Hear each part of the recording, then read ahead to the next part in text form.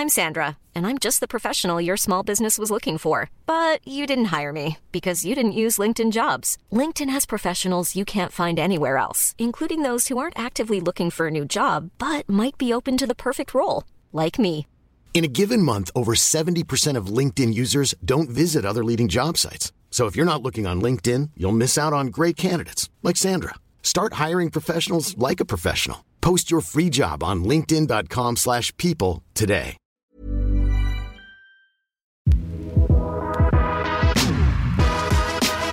I'm Sasha Kelly, and welcome to The Dive, the podcast that asks whoever said that business news needs to be all business. Look, we're not breaking new news for you today. We're talking about the tight rental market. Anyone who's out there on realestate.com knows it's slim pickings right now. And we also know that we as Australians, we're just obsessed with a property story. It's been hard to avoid the resounding chorus of news reports about this housing crisis. Sydney's rental market has gone from bad to worse, with prices continuing to soar. The rental crisis is hitting family after family. It's getting so bad in some areas that local families are being forced to move into caravan parks and campgrounds. In fact, we did an episode about this very topic at the beginning of the year and forecast this very situation, that it was going to get a lot worse before there was any sense of relief. But lately there's been headlines linking to another suspected cause of the rental crisis, attributing the record number of immigrants now entering the country. And whenever we have a macroeconomic question here at Equity Mates, we turn to our resident economist, Thomas, who's one half of Comedian versus Economist. It's Wednesday, the 19th of April, and today I want to know, what impact will these forecast immigration numbers have on our already strained housing supply? Thomas, you have a special focus on property economics and you've always got an opinion, so I'm really excited to dig into this one with you today. I'm just going to lay the scene a little bit, give a bit of context. Advertised rents have galloped 11.5% higher in the year to March, according to CoreLogic. This one really scared me. Vacancy rate is only 0.9%, which is about half the level of a year earlier at 1.7%. And from what I've been reading, the rule of thumb is that a healthy rental market should be at 3%. All these things sound bad, but can you give me an expert's perspective on this? Is this a true meaning of a crisis? Yeah, I mean, the crisis has no strict definition, which is part of the problem. But I think we can definitely say that this is the worst rental market in recorded history, probably in the nation's history. Like, I don't know, maybe there weren't very many houses at the time of first settlement, but it's bad. Like, the data has never been this bad, and that vacancy rate is a record low. It's incredibly tight, and it's probably worse because historically, when the cities have been tight, the regions have been available and people can sort of move down and say, like, I can't do Sydney, but I'll go to Newcastle.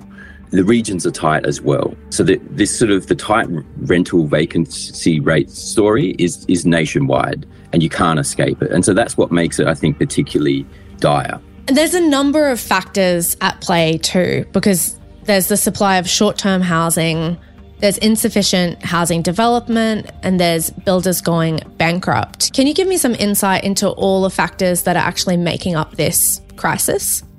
I mean, I think in terms of, I think the short-term letting is definitely a story, but that is reasonably slow and reasonably slowly evolving, and has sort of been on the radar for a while. The construction crisis, that is also a story. We had a strong ramp up in construction, and that's been followed by a bit of a hole in approvals, but the construction activity is still quite strong at the moment. So maybe in sort of 18 months to 2 years, we might see a downturn in construction. But for the moment, that's not feeding into the problem. And you look at, like, for calendar year 2022, housing construction, dwelling construction was around normal. Like, it's not massively different. It's not going to be causing this story. So I think the two things that have really driven the rental crisis are on the demand side. The first is the kind of the reduction in average household size that we saw through COVID. So people spread out a bit more. The number of people per dwelling fell slightly, but enough to create extra demand for houses. And then the second factor is strong immigration. That immigration, since, had the borders locked down during COVID and then has bounced back very strongly. Yeah, the AFR reported that Treasury forecasts an influx of 650,000 migrants between this financial year and next. What is the usual kind of standard for immigration numbers, and why are we seeing these record highs? In both very interesting questions. Sort of the political narrative is about a catch-up, that we needed to catch up for all the lost migrants that we had through COVID. There's sort of what that means is a bit, I don't fully understand, but that's the sort of the narrative that's being pushed. And then what is normal is really, there's no real way to do that other than to look at historical averages. And so you go back to since 1901, the average is about 80,000, probably sort of up to around, it was in the 100 to 200,000 range between the turn of the millennium and 2020, and then sort of stepped up, to quite strongly since then, the last few years. So what is normal is, there's nothing to say. And the interesting thing about the immigration numbers that for me is that they're decided by Treasury. So it's not the Department of Immigration, and it's not the Department of Housing, even though that doesn't exist and is probably needed. Can I ask why that is? Why does Treasury decide those numbers? That is an excellent question. That is a very excellent question. And I think the answer is that we've seen immigration as an economic policy lever. That when we look into the forecast and we think things are slowing, immigration is an easy way to push up the aggregate GDP numbers. I'm just coming in to interrupt and say I'm going to be back with Thomas from Comedian versus Economist in just a minute. And we're going to talk about how this is going to impact our already strained housing market. But also crucially, I put to him what I can do as an individual to have some impact on this conversation. And he's got a really thought-provoking suggestion. But that is all coming in just a minute. It's that time of the year. Your vacation is coming up. You can already hear the beach waves, feel the warm breeze, relax, and think about work. You really, really want it all to work out while you're away. Monday.com gives you and the team that peace of mind. When all work is on one platform and everyone's in sync, things just flow. Wherever you are, tap the banner to go to Monday.com.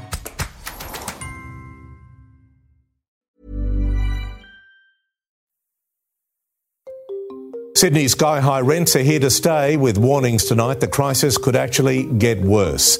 The country's peak housing body is predicting Australia will be hundreds of thousands of homes short of what we need. Let's focus, though, on what effect this is going to have on our existing housing supply problem, because it is going to have an effect on our housing supply problem. How are we going to see that play out? Yeah, I mean, I think it is interesting. It's worth noting that it definitely is. And I've seen arguments even in the papers this weekend of people saying that immigration is not the source of the rental crisis. It's not the entire source, but it's definitely a factor, and it's disingenuous to argue that it's not. And as someone who follows, all the property market economists, from Eliza Owen at CoreLogic to Shane Oliver at AMP, everyone's saying that immigration is having a big impact on the rental market. It's definitely true. And it's definitely going to get worse. We're already at crisis levels. And it is starting to become a real social problem, in the sense that people aren't able to afford sustainable housing or suitable housing. You were bringing people into the country without a clear plan of where they're going to live. The AFR was running stories about international students sleeping in tents because they can't find anywhere to live. So why are we opening up international student places if we don't have anywhere for them to live? That then creates this sort of underclass society that is forced into wage exploitation and dangerous working situations. So that creates another social problem. It's getting bad. And the sad thing is there's no end in sight. There's no quick fix to this. We can't build our way out. We just can't. We struggle to build enough houses at the best of times. We have done for 20 years. We haven't been able to keep pace with population growth. We're not going to turn that around in the next 5 years to even 10 years. There's no way we can turn that around. So we can't build our way out of the problem. So unless we sort of have a bit of a genuine discussion about these numbers, it's going to get worse. And because we're opening up the visas, we're moving through the quote visa backlog, the agenda seems very clear that 2023 is going to be another year for record high immigration. And there's not going to be a conversation around whether that's a good idea or not. So, Thomas, I like to end with something that we can do as individuals, because I think sometimes when you talk about these big picture problems, you can feel a little bit helpless. Do you have any suggestions, or what are some of the things that you think about on an individual basis that we can do that's within our control? Yeah, you always ask this question, Sasha, and I never feel like I've got a satisfying answer for you. I think the big one what I recommend is, if you're having this conversation with people, to help disentangle the immigration question from the race question. And I think, to me, it feels like there's a bit of a deliberate attempt to keep immigration and race tangled up together to stop a real conversation around it. And I think there's a reasonable question about what's the rate of growth. We like immigration, we're pro-immigration, but what's the right number? What is that number? What's good? Let's have a conversation around the number. It's not a no. It's not that we don't like immigration. It's like, what's a number that's going to work? Because I think the consequences of this, if we let this go on for a few years, we then get a pushback against immigration, which then can pull in that racist sort of undertones and give it voice and give it a platform, because the immigration number is creating a problem, but that can get conflated with immigration itself. So we create a dangerous social situation, I think, if we don't disentangle the number question from the race question. And that's something I think we can all do in conversations when you're talking about it with people. If you hear people trying to mash them together, straighten them out, separate those two. And I think then if we can do that, then we can have an actual conversation around it. Well, thanks, Thomas. It's always fascinating talking to you, and I always enjoy your perspectives. You're going to be back with Comedian versus Economist next week. You've been on holidays, but I appreciate you coming off a mountain, coming off from climbing, taking your boots off and getting behind a microphone to chat about this with me today.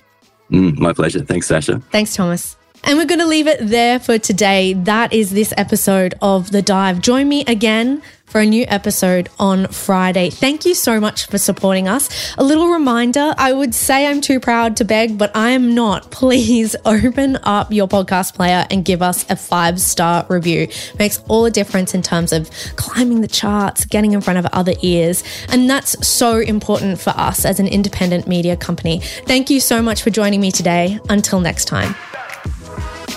You have been listening to an Equity Mates Media production. In the spirit of reconciliation, Equity Mates Media acknowledges the traditional custodians of country throughout Australia and their connections to land, sea and community. We pay our respects to their elders past and present and extend that respect to all Aboriginal and Torres Strait Islander peoples today. This podcast is intended for education and entertainment purposes. Any advice is general advice only and has not taken into account your personal financial circumstances, needs, or objectives. Before acting on general advice, you should consider if it is relevant to your needs and read the relevant product disclosure statement. And if you're unsure, please speak to a financial professional. The hosts of this podcast and their guests may have positions in the companies mentioned. Equity Mates Media operates under an Australian Financial Services Licence 540697.